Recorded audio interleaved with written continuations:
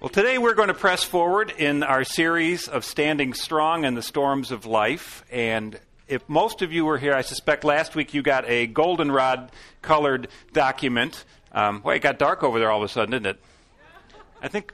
I guess we just dimmed some. No, we're dimming no, let's dim these lights. How's that? Why don't we get these ones to go down?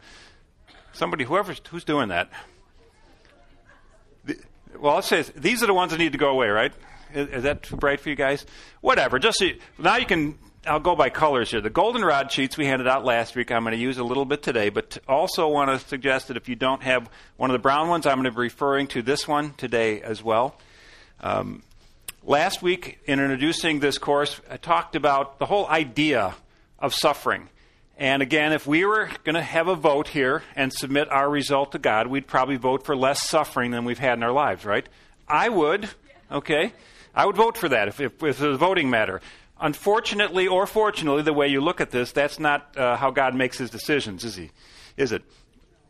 God's kingdom is not a democracy. Do you know that? We have input. We get to talk to God. But God has a sovereign plan which is bigger than any one person, one church, one country, one era of time. God's sovereign plan is way bigger and way beyond anything that we can fully or properly understand.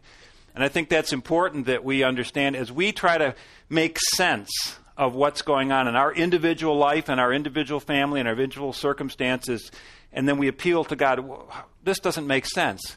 And somehow in that conversation, God is trying to help us come to the place where we get a better understanding of his purposes. And as the Scripture says to us, as high as the heavens are above the earth, what's the Scripture say? You can say the rest of it, Isaiah. So high are my thoughts above yours. In other words, it's not just higher, more flowery vocabulary. God is just looking at things from a different perspective. And we don't want to assume too much there. Like, for instance, we can often assume that if we are experiencing suffering and God is not immediately releasing us from it or helping us with it, that God doesn't care. Because the Scripture says that God is love. God is the good shepherd. He's the one that wants the best for us. Jesus said in John chapter 10, which is God speaking firsthand on earth, he said, I have come to this earth that you might have life and have it to its full, or have life in abundance. On earth. Before we even get to heaven. That was his statement. So how do we balance all of that? Well, I'm going to talk a little bit today about our second theme, which is understanding trials. And I don't mean the kind of trial that you go to if you've broken the law and there's a judge sitting at a bench and you're there with an attorney, where some level of truth is trying to be evaluated as to what happened. But the kind of intentionally planned tests that God has set up for your life. Now, how many of you can remember back having been in a school setting and you weren't prepared for a test, a pop quiz? Anybody remember that far back? Yeah, okay. I always felt that way. It seemed like. I don't know. I remember once in the very early part of my college career, I was more than unprepared. I had assumed in my first semester that the college exam, the final exam schedule, was the identical times that the classes were being held. So during the first 15 weeks of that semester, I knew when my classes were, and I just assumed that on this particular Tuesday, the geography final exam would be held. And what I didn't realize was that the exam schedules don't line up with the class schedules. So I showed up an entire 24 hours late for the exam. Okay, I was a day late and more than $1 short. The professor, there was no one in the class space, and I found my way to the professor's office. And I remember him sitting back with this kind of wry grin on his face. Well, Mr. Gleiman, I thought I might be seeing you today. So he was gracious enough and allowed me to take the test in his office, and he accepted that as a response to the need there. The reality is we don't always recognize the tests that God is bringing us through for our good. We don't see them coming. We don't recognize those. So today we're going to talk about trials, how they are God-ordained opportunities to help us grow strong. So often, we view the difficult circumstances in our life as things that defeat us or discourage us or make us question our faith sometimes or question where we stand with God. And God's intention, in his sovereign view, is the exact opposite. How many of you ever used a personal trainer? Anybody ever used one in this room? I recall going, a few of you have, okay. And the personal trainer is not just designing a course of physical training for just a mass of people. It's personal. It's designed theoretically just for you. And I remember when I was out in California going through my training for ministry, I joined a gym out there, and one of my friends joined the same gym, just thinking, we 20-year-olds needed to keep in shape, of course. I need to do it now way more than I did then. And I remember I just decided to kind of navigate the first day there and the kind of trying the place out. I decided to navigate and do my own little workout. And I'll say it this way, I didn't push myself too hard, okay? My friend got with one of the guys, the trainers at the gym, and he took him through the paces. Well, the next day, my friend Al couldn't even get out of bed. He was so sore. And I'm like, hey, that's a great gym. I like it. Okay, guess who got stronger? Him. Okay, guess who stayed in my flimsy, weak stat? I did. So as God designs tests for us, I want to just lay this foundation before I go any further today. From His point of view, He's looking at you and I as beloved children whom He wants the best for, and He has specifically designed a course of training for you that will bring you to the best possible state, which is the image of Christ. So when we begin with an understanding that trials come for a good reason and a good purpose, and sometimes they're pop quizzes we think we're not prepared for, and sometimes they're things that we can't make sense of when they hit us, but if deep down we can affirm and say, God, you know what you're doing, and I trust there's a good outcome you have in mind. Well, I'll say it a different way.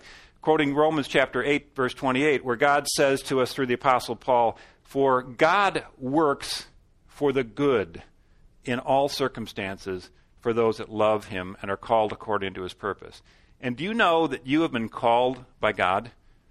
That's a fundamental thing we have to understand is you know Him because He said, I want you to know me.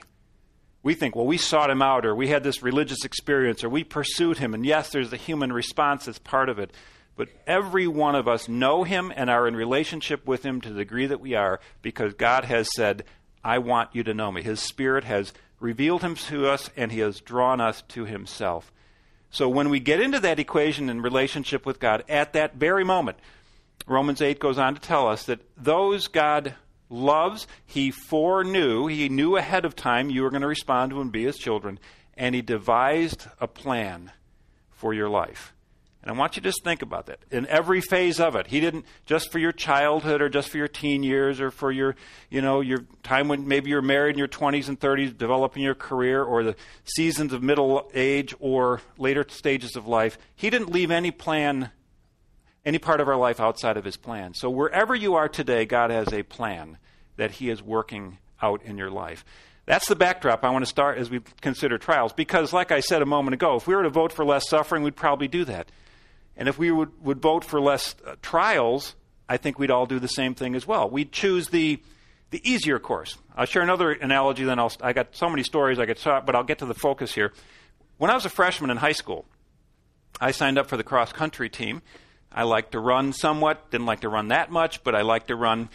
And I went to Montini High School in those days, out here in Lombard, and we didn't have a lot of area to run around there, so the Lombard Commons was our training area for cross-country. So we ran the several miles from 16th Street over to Lombard Commons, and then we ran 10 miles there and back and forth on the Prairie Path, and then we would run as a team back to Montini. Well, I recall one day after practice, a friend of mine suggested that maybe we should hitchhike back to school, as opposed to running with the rest of the guys. We were tired. And I said, and there's no young people here, so hitchhiking I don't recommend, okay, for you especially. The fact is, so we dropped back. My friend faked an injury. Said, oh, my leg. So he sat on the ground, and I attended to him, and the rest of the group ran on. And so we went out on Westmore there and hitchhiked back to school. So he picked us up right away, got us there. Unfortunately for us, we got back to school ahead of the coach who was driving, okay? And he sees us there. He's like, how did you guys get here? Well, we were busted. And the problem was we were trying to find a shortcut.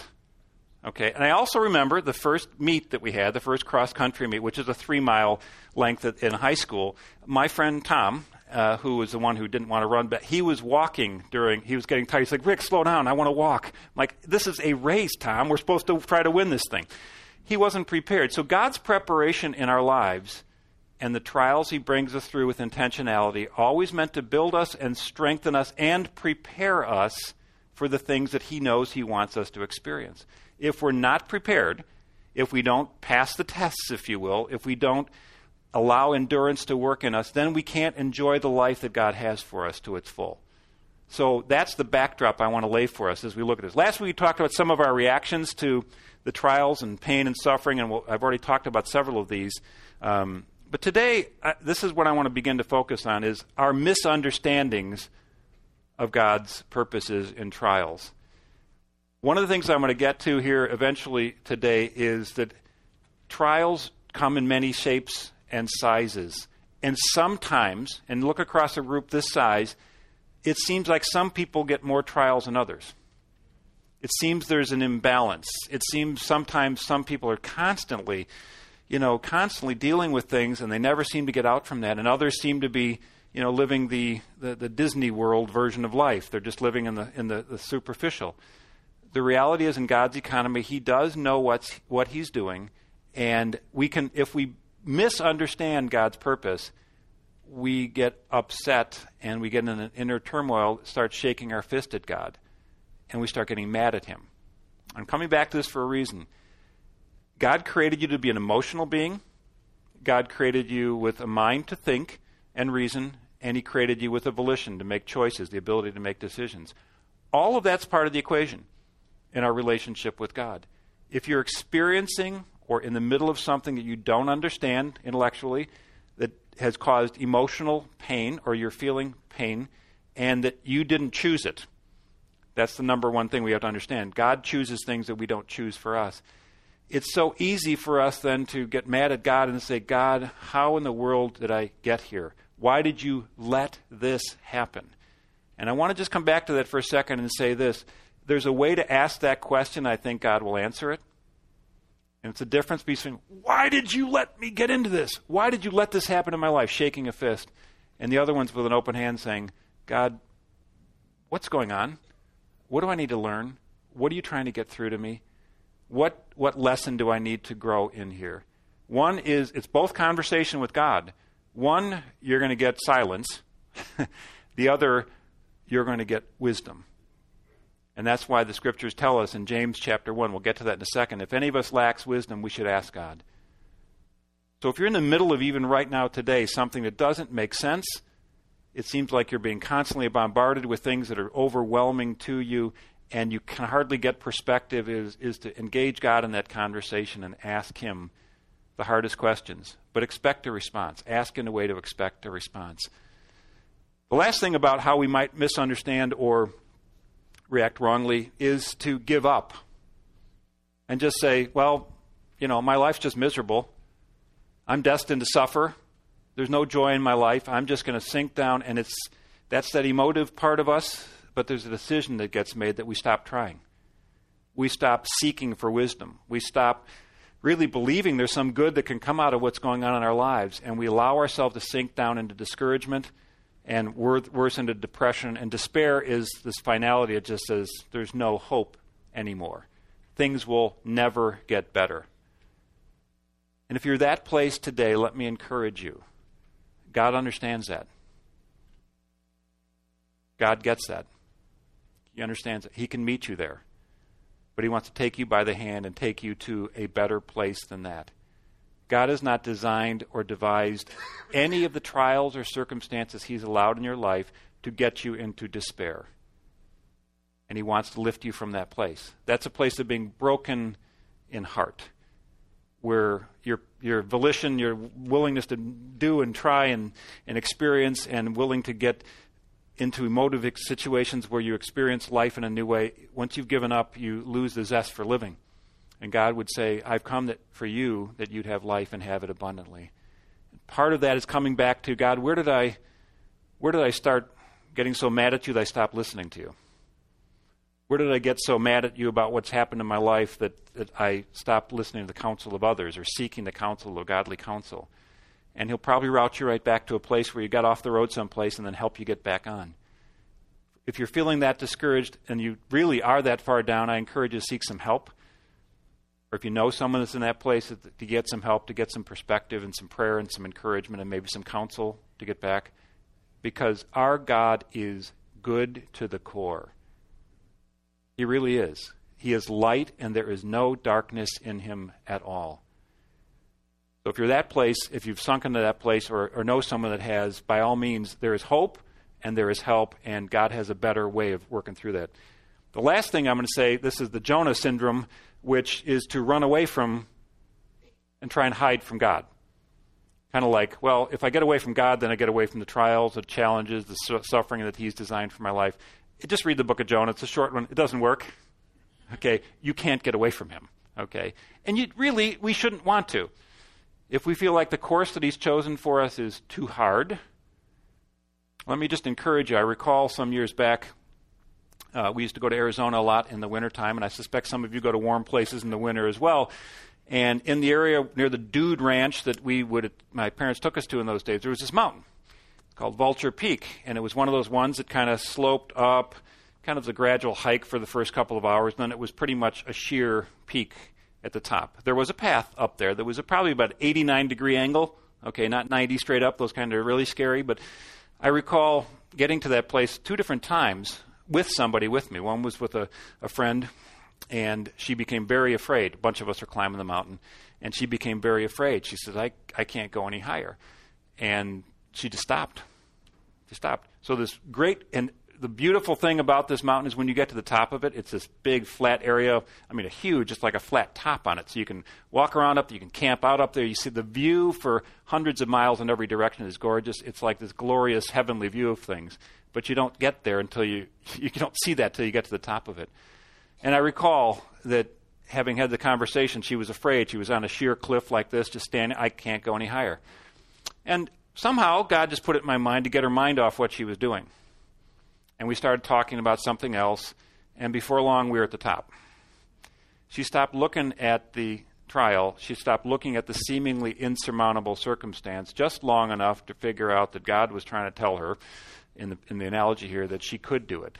If God has brought you into something that seems insurmountable for you, don't sell yourself so short.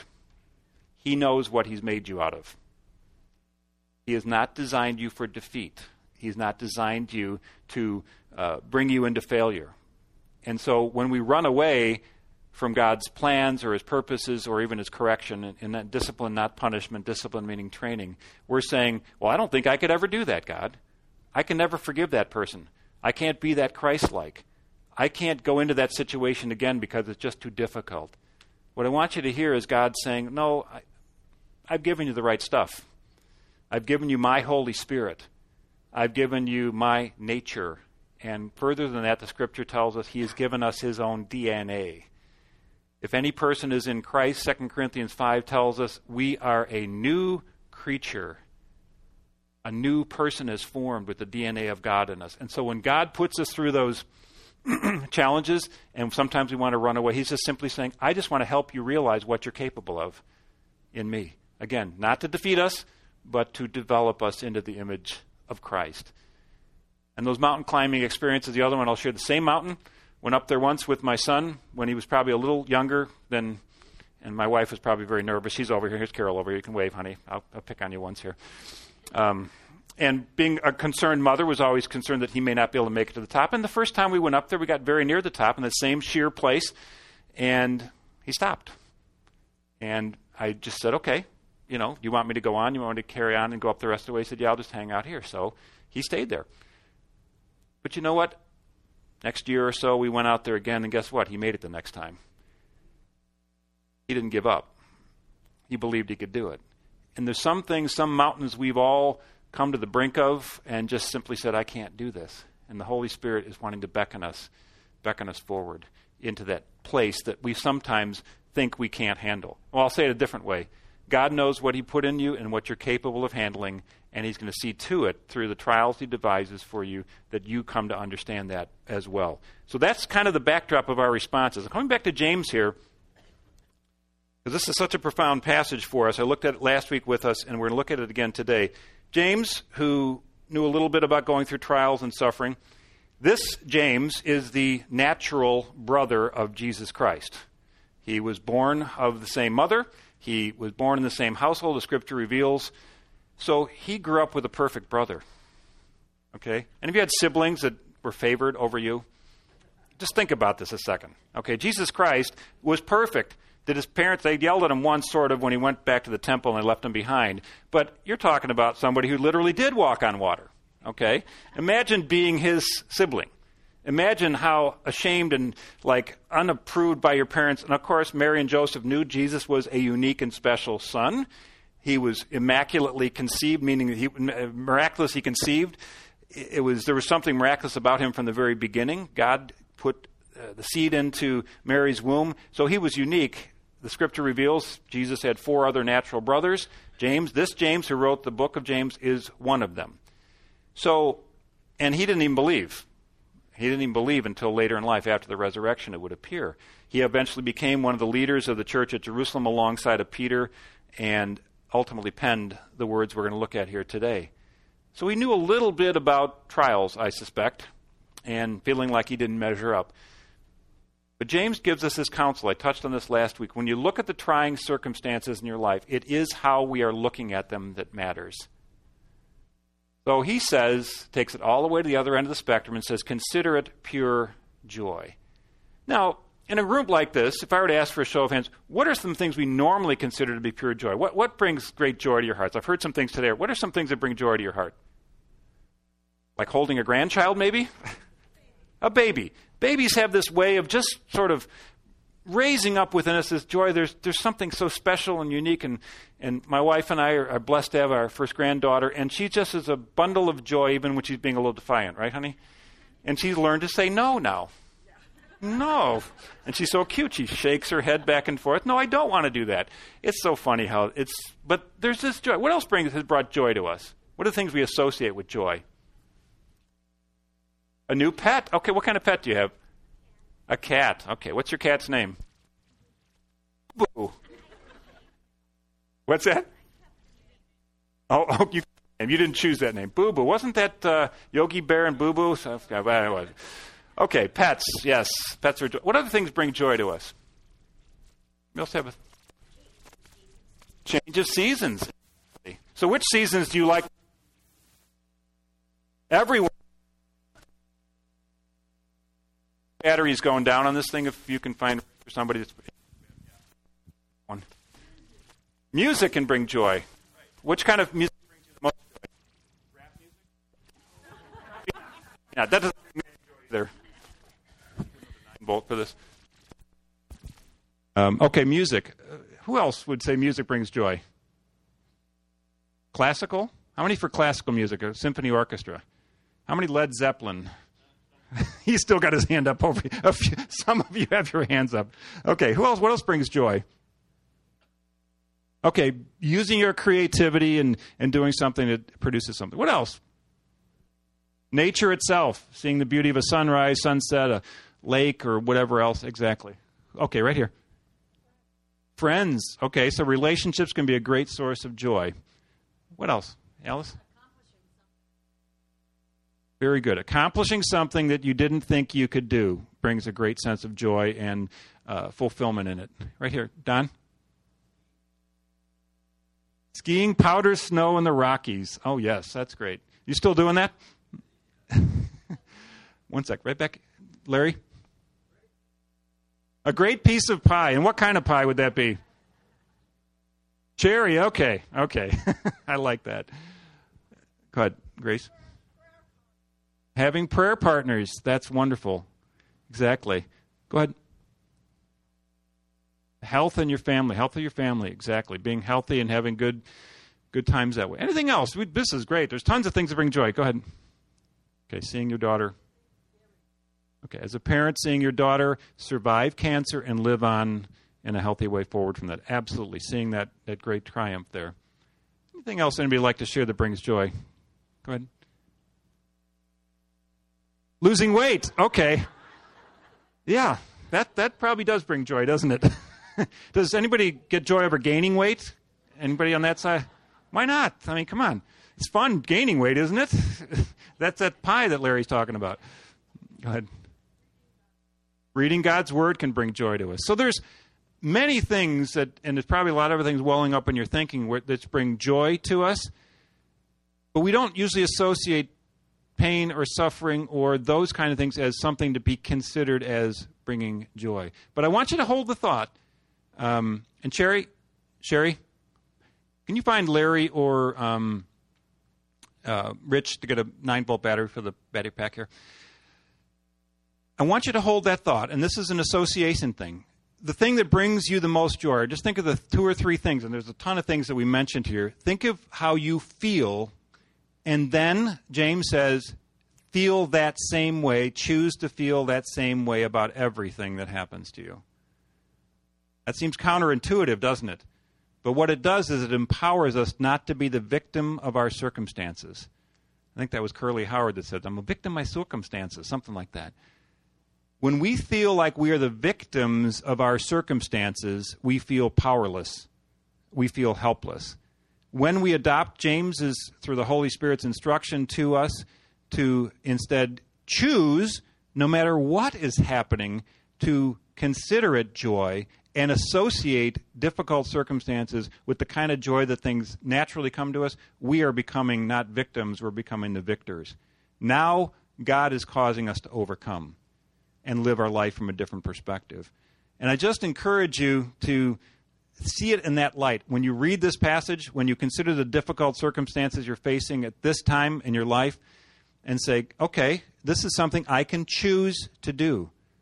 I don't just have to sit here and take it, or grin and bear it, or kind of grind my way through this. I can consider it joy. And it says, whenever you face trials of many kinds. A lot said right there. There's not just one kind of trial. There's all kinds of different ones. Because you know, and I said this last week, that the testing of your faith produces something.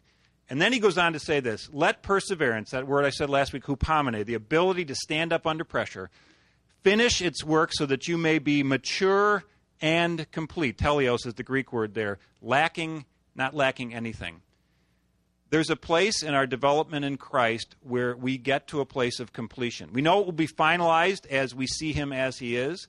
Nobody reaches absolute perfection in this world, but that's where you and I are headed. No stone will be left unturned.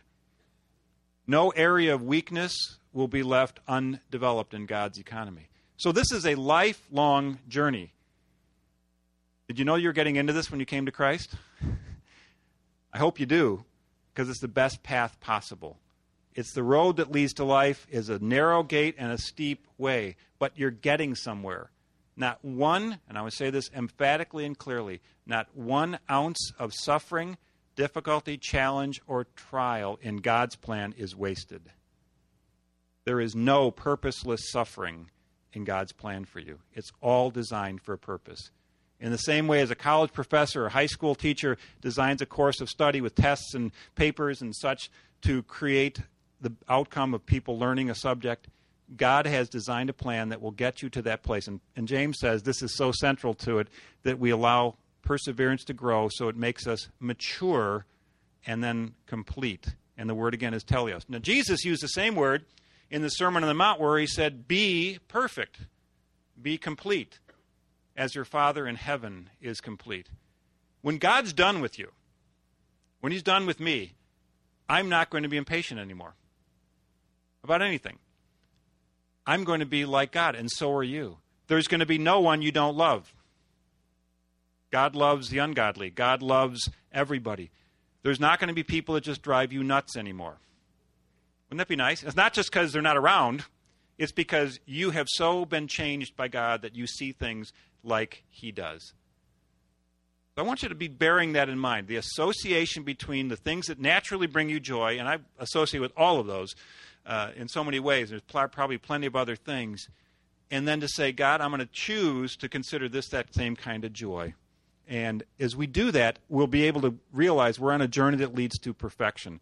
Now, are you leaving anybody behind in that equation? Are there those that you've walked with in your seasons of life? I'm going to turn this thing off. Oh, just needs the battery start going. Oh, thanks. Thank you. Are there others around you in your journey with Christ that haven't felt like going the same direction? That have said, why are you such a fanatic? No.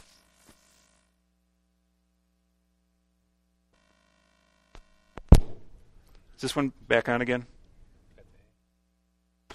Are we on here? Good. Okay. Okay. Oh, you want to switch? If you have a problem. Okay, good. We'll try to do that. That's much better. I like using both my hands when I'm speaking. I kind of do this kind of thing.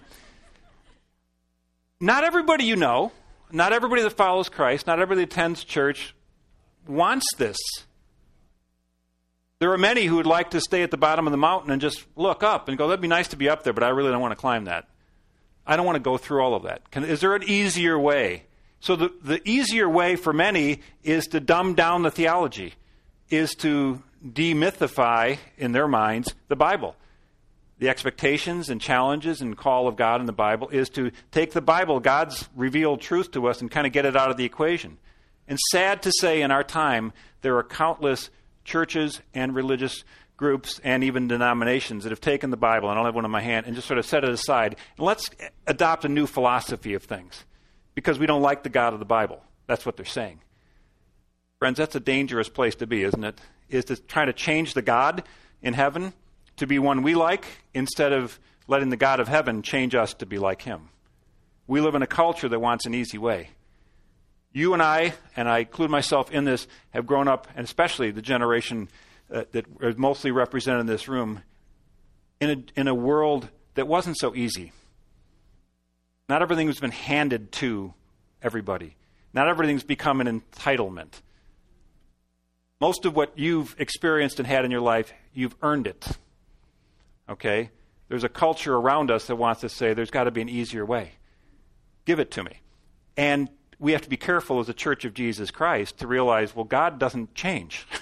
His expectations, his standards, and his purposes remain the same for every generation. The way we express it changes. Music changes. Worship styles can change, those kind of things. But the God of the Bible, we should never begin to change him so that he fits our needs. It's the other way around. He's trying to change us to fit into his world. Larry?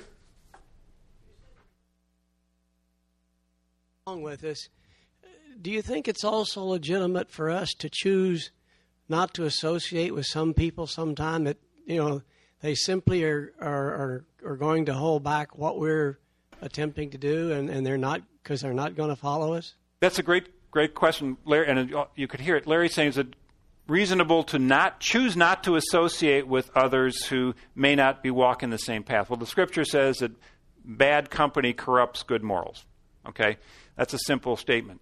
The fact is we need to be willing to recognize the difference between those that we're able to reach to and we're walking and have fellowship with, that we can support each other like in a place like this, who understand the purposes of God better. We can come alongside each other and say, God's going to help you through this, from those who are really not following and just kind of sitting back from afar. I think there's got to be a wisdom and a discernment and to reach out to them. I agree with that notion. But I want to look at trials specifically a little bit more today from a slightly different angle. I think there's 8 truths we're going to talk about. I said this last week. I'm saying it again a different way. This is on the darker brown sheet I gave to you, so you don't have to be scribbling all this down. These things are all on there. Is that trials and suffering that come from are a fact of life. It's just a matter of fact. It shouldn't discourage us or depress us or make us feel... I don't think there's anybody on the planet, or very many people on this planet, that would deny the fact that trials are difficult or suffering is part of life. So we just accept it. No one is exempt from it. Like I said at the beginning, it seems sometimes like some people have a free pass. Their marriages seem perfect. Their children are perfect. They're Ken and Barbie with their... Did Ken and Barbie ever have children in the Barbie stuff? That everything's just right. Nobody ever got sick. Nobody ever died an untimely death. Nobody was killed in the war. Nobody this, and everything went financially great. Everything they touched turned to gold. It seems like there's that illusion and that delusion in the American dream. It says that's what really making it looks like. But that's an illusion and a delusion of reality. No one is exempt in God's economy. It seems like in this world there seems to be that imbalance. But remember what Jesus said? The first will be last and the last will be first. So I'm not sure all the application of that. I know it in this world, but that means in the next, those who are in power are going to be serving at the lowest level, and it's going to be a reversal of where we are today. God's sense of fairness and justice is from a different angle than ours, but we should never accept that there's a path that doesn't include this opportunity for growth. I do believe there's plateaus. I do believe there's times and seasons where we're having rapid growth, kind of like the more modern treadmills that have those. If you use those treadmills or ellipticals or recumbent bikes or those kind of different things that are programmed so they push you for a while, then you get to a plateau, and you push you for a while and get to it's called, the special kind of training that it's the best way to work your heart. Well, God does that. He knows. All of life is not a trial. There are seasons of enjoyment, seasons of blessing, seasons when we say, thank you, God. And then he says, are you ready? Let's take the next surge and let's go forward again.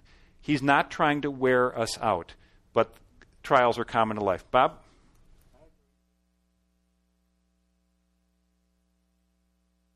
One sec. I want to get a microphone so someone can hear you firsthand. Just one sec. Dick's going to bring a microphone.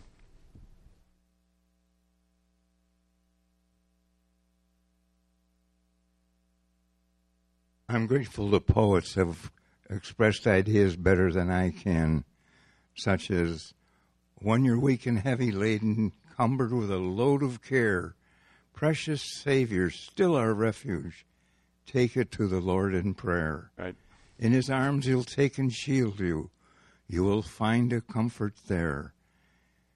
Precious Savior, still our refuge, take it to the Lord in prayer. Amen. Amen. So as we consider what's going on in our present life or what's gone on 10 years ago, 20 years ago, 30 years ago, is to realize they're a fact of life, trials and difficulties, but when we gain a better understanding of them, they're going to seem different to us. Trials come in many different forms. What God will use to grow me may not be the same thing he uses to grow you. It's just that simple. When I was training to play tennis in high school, played on the tennis team and enjoyed that, God blessed me with, I could run fast, okay? That helped me play tennis and other sports. I was one of the fastest people in the school. The problem with that was when the tennis team was being trained and we're running all these drills and sprinting, I wasn't really sprinting. I was still ahead of everybody. I was only running at half speed, okay? And not quite half speed. I wasn't that much faster, but it was almost like this isn't really a trial for me. The coach needed to figure that out and push me a little harder, okay? That would have been better. God knows what your talents and abilities and resources and who you are, and he has fine-tuned the intensity and the duration of the trials just for you. If you've ever gotten to the place where you said, I can't take this anymore, okay? I'm at my limit, okay? That's just about where God wants to bring us so to help us grow to the next level. Not the caving in and saying, I can't take this and I don't know what I'm going to do. I'm at my maximum. God says, I know where your maximum is. I remember times when I thought I was cranking on every cylinder I had and really pushing, and God, this is all I can do. And I remember him vividly saying this back in my college days, you're about 50% now. You have no idea what I'm going to take you to and take you through. I thought I was doing, great and doing everything, and he says, you're about half speed right now. I got just 8 more cylinders for me to fire up inside of you. So God designs the intensity and the duration. I don't have a simple explanation why some people, like Job in the Bible, were selected by whom? Who selected Job? Well, Satan tried to pick on him, and God said, look at my servant Job. Look at him. God picked him out. And then he goes through this horrendous series of trials just for being a good guy, right? Just because he was one of God's favorites. He was chosen. And everything seemed to be taken away from him. And you have to read through all those chapters of Job and the friends trying to advise him with the ways of doing. But what happens at the end of the story? What happened to Job? Double. God gave him double what the enemy wanted to steal from him. And I want you to think about, if the intensity and the duration of your trial seems long, there's a huge blessing at the end of it. The fulcrum that God's economy works on is the longer the trial, the greater the blessing. I want you to hear that, because that's a biblical principle. Thirdly, and I'm going to use this as a springboard to talk about some other things here, trials test our faith. Now, any of you teachers by profession? I know if you, okay, we've got a few of you. When you put tests together, did you give them the answer key along with it? That kind of defeat the purpose, wouldn't it? they probably wouldn't study. If they knew every test they went into, that you're going to just give them the answers right away, nobody would try. They wouldn't study. They wouldn't try to learn. No, you devise a test to evaluate and help your students, presumably, learn the material necessary to get them on to the next phase of things.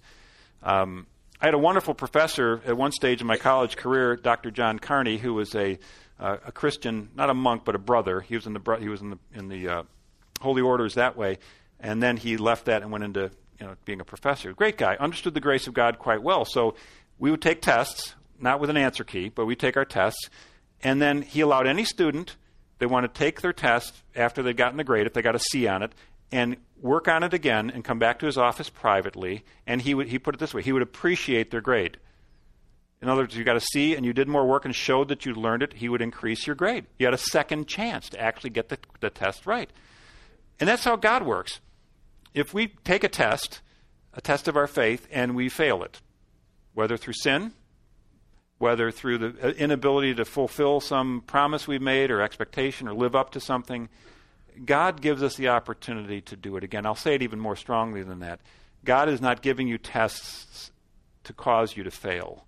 He's giving you tests to help you learn how to succeed in His ways. So if you failed miserably at something, whatever you think that is, and faltered in some way, like Dr. Carney, go back to God and say, God, can I do this again? And He will say absolutely, emphatically, yes. Let's figure out what you missed here. Let's figure out what I'm trying to teach you through this. And He'll give you that opportunity to redeem and recover and to appreciate your grade. The next thing about tests, if we can get to the place where we see the trials are valuable. What are some of the most valuable, what's the number one valuable thing to all of you that you consider value? Health is a big one. Without health, we don't have much sense of experience of joy in life. What else is valuable to us? Family. Again. When we can recognize that the tests and trials God brings to us are valuable, we're going to embrace. I'm not sure what's going on with these things. He suggested I try this one. We'll keep working on this. This is one of those little tests and trials, right? We're going to try.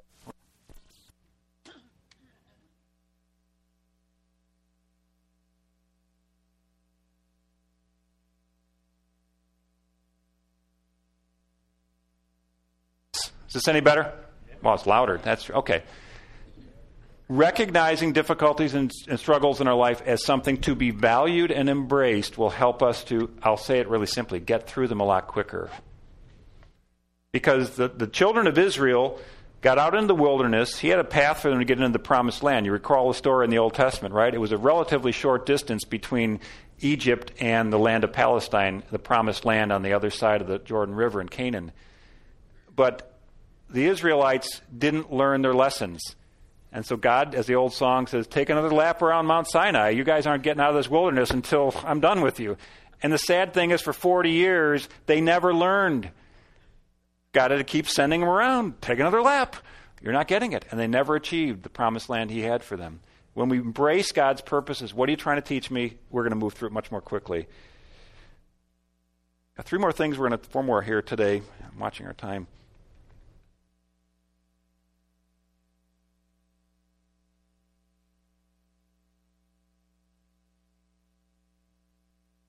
And go to number 6 here. Trials encourage or force us, I'll say, to pray for wisdom. And sometimes the first time you ask God a question, like for wisdom, you may not get the answer right away. You ever had that happen? Or most of you have a direct line to heaven, and like you call God and the phone rings right back and you got an answer. It's hard to perceive and understand because our limited understanding has to change and go to a new place for God to be able to speak wisdom to us. So James promises us in James chapter 1, after just saying, consider it pure joy when you face trials of many kinds, because you know that the testing of your faith produces endurance. He then goes on, if any of you lacks wisdom, if you don't know what's going on, he says, ask God, and He will provide. It doesn't say how. It doesn't say exactly what means, but he says he will provide and he'll supply it freely to you without finding fault. In other words, there are no stupid questions with God. You don't know what's going on. If you're facing something, but God's trials and difficulties, and it's a matter of fact, and I only bring this up to illustrate this point, when the tragedy, the horrible evil of 9/11 happened in this country, what happened to church attendance? This church and churches across this country were suddenly had a surge of attendance. We had people in the church I was in down the street that I remember that week very vividly, just wandering into the church building, just Oak Brook residents who had never been there before, just coming to some place to pray. A horrible tragedy, an evil thing. God had nothing to do with that. I'm online to say that was an evil act. Killing people is not God's will or purpose. But the result of a challenge was it encouraged people to seek him out. Now, in our lives, in the body of Christ, is when we go through difficulties, sometimes we can lessen our communication with God, and he has a way of bringing us back to that place. Why? Because he wants that. When all is said and done in this world, it's going to be you and Jesus, you and God the Father. On the judgment day and beyond, it's going to be a relationship with him. So it's really a good idea to engender that conversation now. Yes, we're going to see our lost loved ones in heaven. The scriptures are clear on that there are people we'll identify and know in the next life. Jesus on the Mount of Transfiguration, Elijah and Moses, Old Testament saints, were there, identifiable, and not the human forms, obviously, their spiritual form, and who they were. But the fact is, most importantly, you're going to be in relationship with God in heaven. And some of you are still praying your pets are going to be in heaven, and I'm not real clear on that one because the Bible's silent on that, okay? It doesn't say that, and I know that our dear dog, who's 15 years old, is pretty much down to probably her last few days. And if you've had a pet that long, she becomes like a part of your family. She is a part of the family. She actually spends more time in our house than we do because we go out all the time. The fact is, we are going to see God face to face.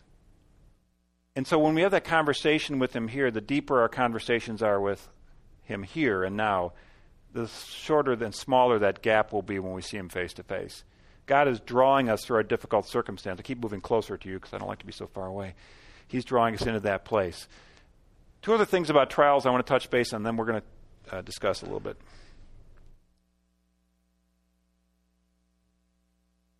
Having an eternal perspective, as I said at the very beginning today, is what God is trying to inculcate into us, is to not look at the temporal, but look at the eternal. The sovereign God in his big scheme of things is looking at things from an eternal perspective. And I want you to hear this as I say it as gently as I can. When a child or a young person's life is taken, it makes no sense to us here, does it? We have this expectation that, we're supposed to live 70 or 80, and now longevity, the actuarial tables are saying people are living longer. We expect life in this world to be a certain duration. And when it isn't, there's this seemingly sense of unfairness. There's this tragedy. There's this sense of that shouldn't have happened because we have this expectation. And it's hard to understand when those things happen.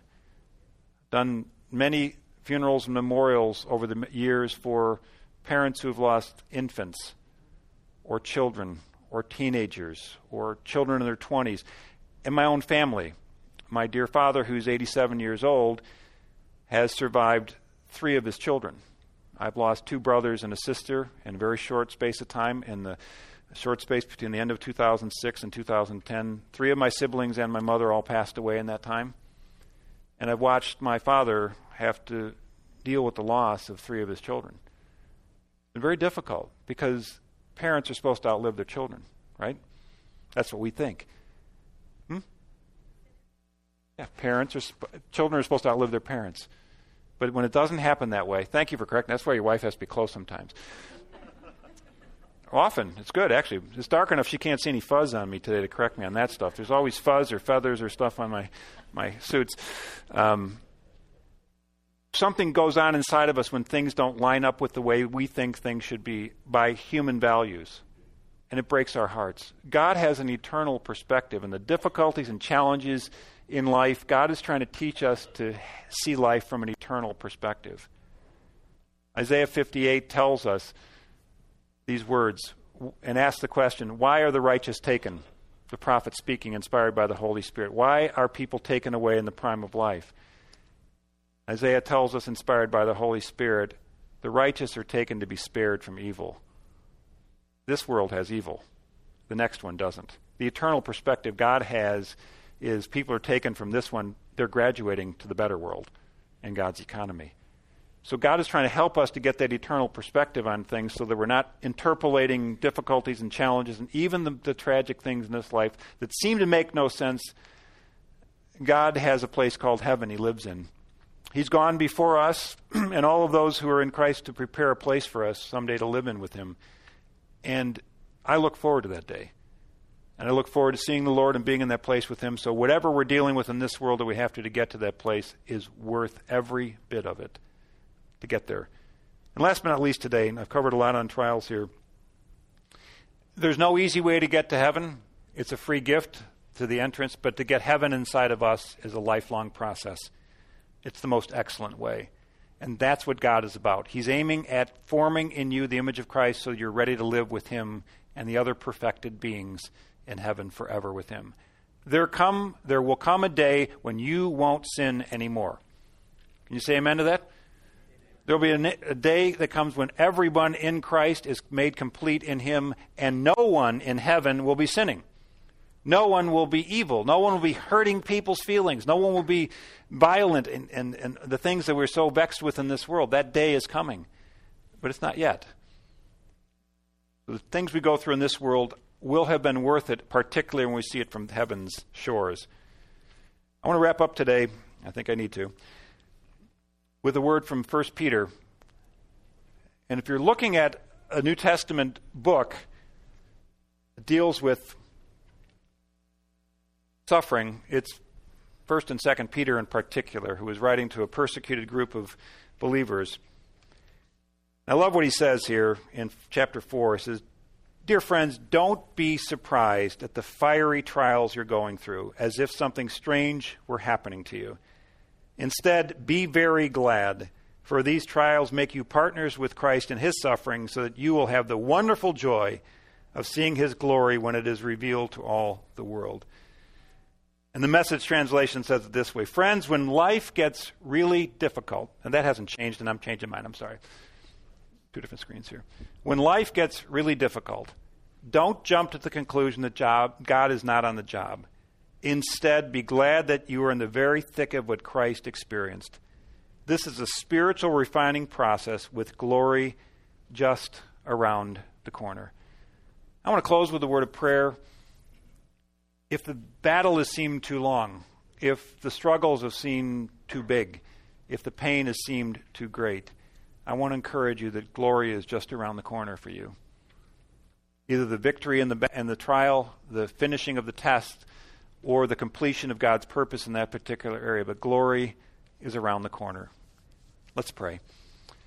Father, we thank you that you were persistent enough to pursue us. That you came after us, sending your Son, the Lord Jesus, who you so loved the world that you gave him up for us all to save us. And then you, by your Spirit, sought us out. You pursued us. You came after us, even when we were ignoring you, even when we wanted nothing to do with you. And Lord, even now when we're mad at you or frustrated or lazy or backslidden or drifting away from you, you don't give up. You love us so much that you will never give up on us, that you'll never leave us or forsake us, but that you'll press on to complete the work that you began in us. Father, I pray for each and every one around this circle today who feels embroiled in the battle, who feels surrounded or entrapped even by trials that seem to have no end. I pray that you'll breathe through your word and by your Spirit a fresh wind of encouragement, of perspective, and of strength to endure today. God, I pray that all of our hearts might be lifted with a new attitude to rejoice, to count it joy, to associate joy with the difficult things which we can't always understand, because we know you're up to something really, really, really good in us and in our lives. These things we pray in Jesus' name. Amen. Amen. Well, thank you all. Look forward to seeing you next week, and hopefully we'll have overcome the trial of the microphones. So God bless you. Let me get some lights back up. Thanks.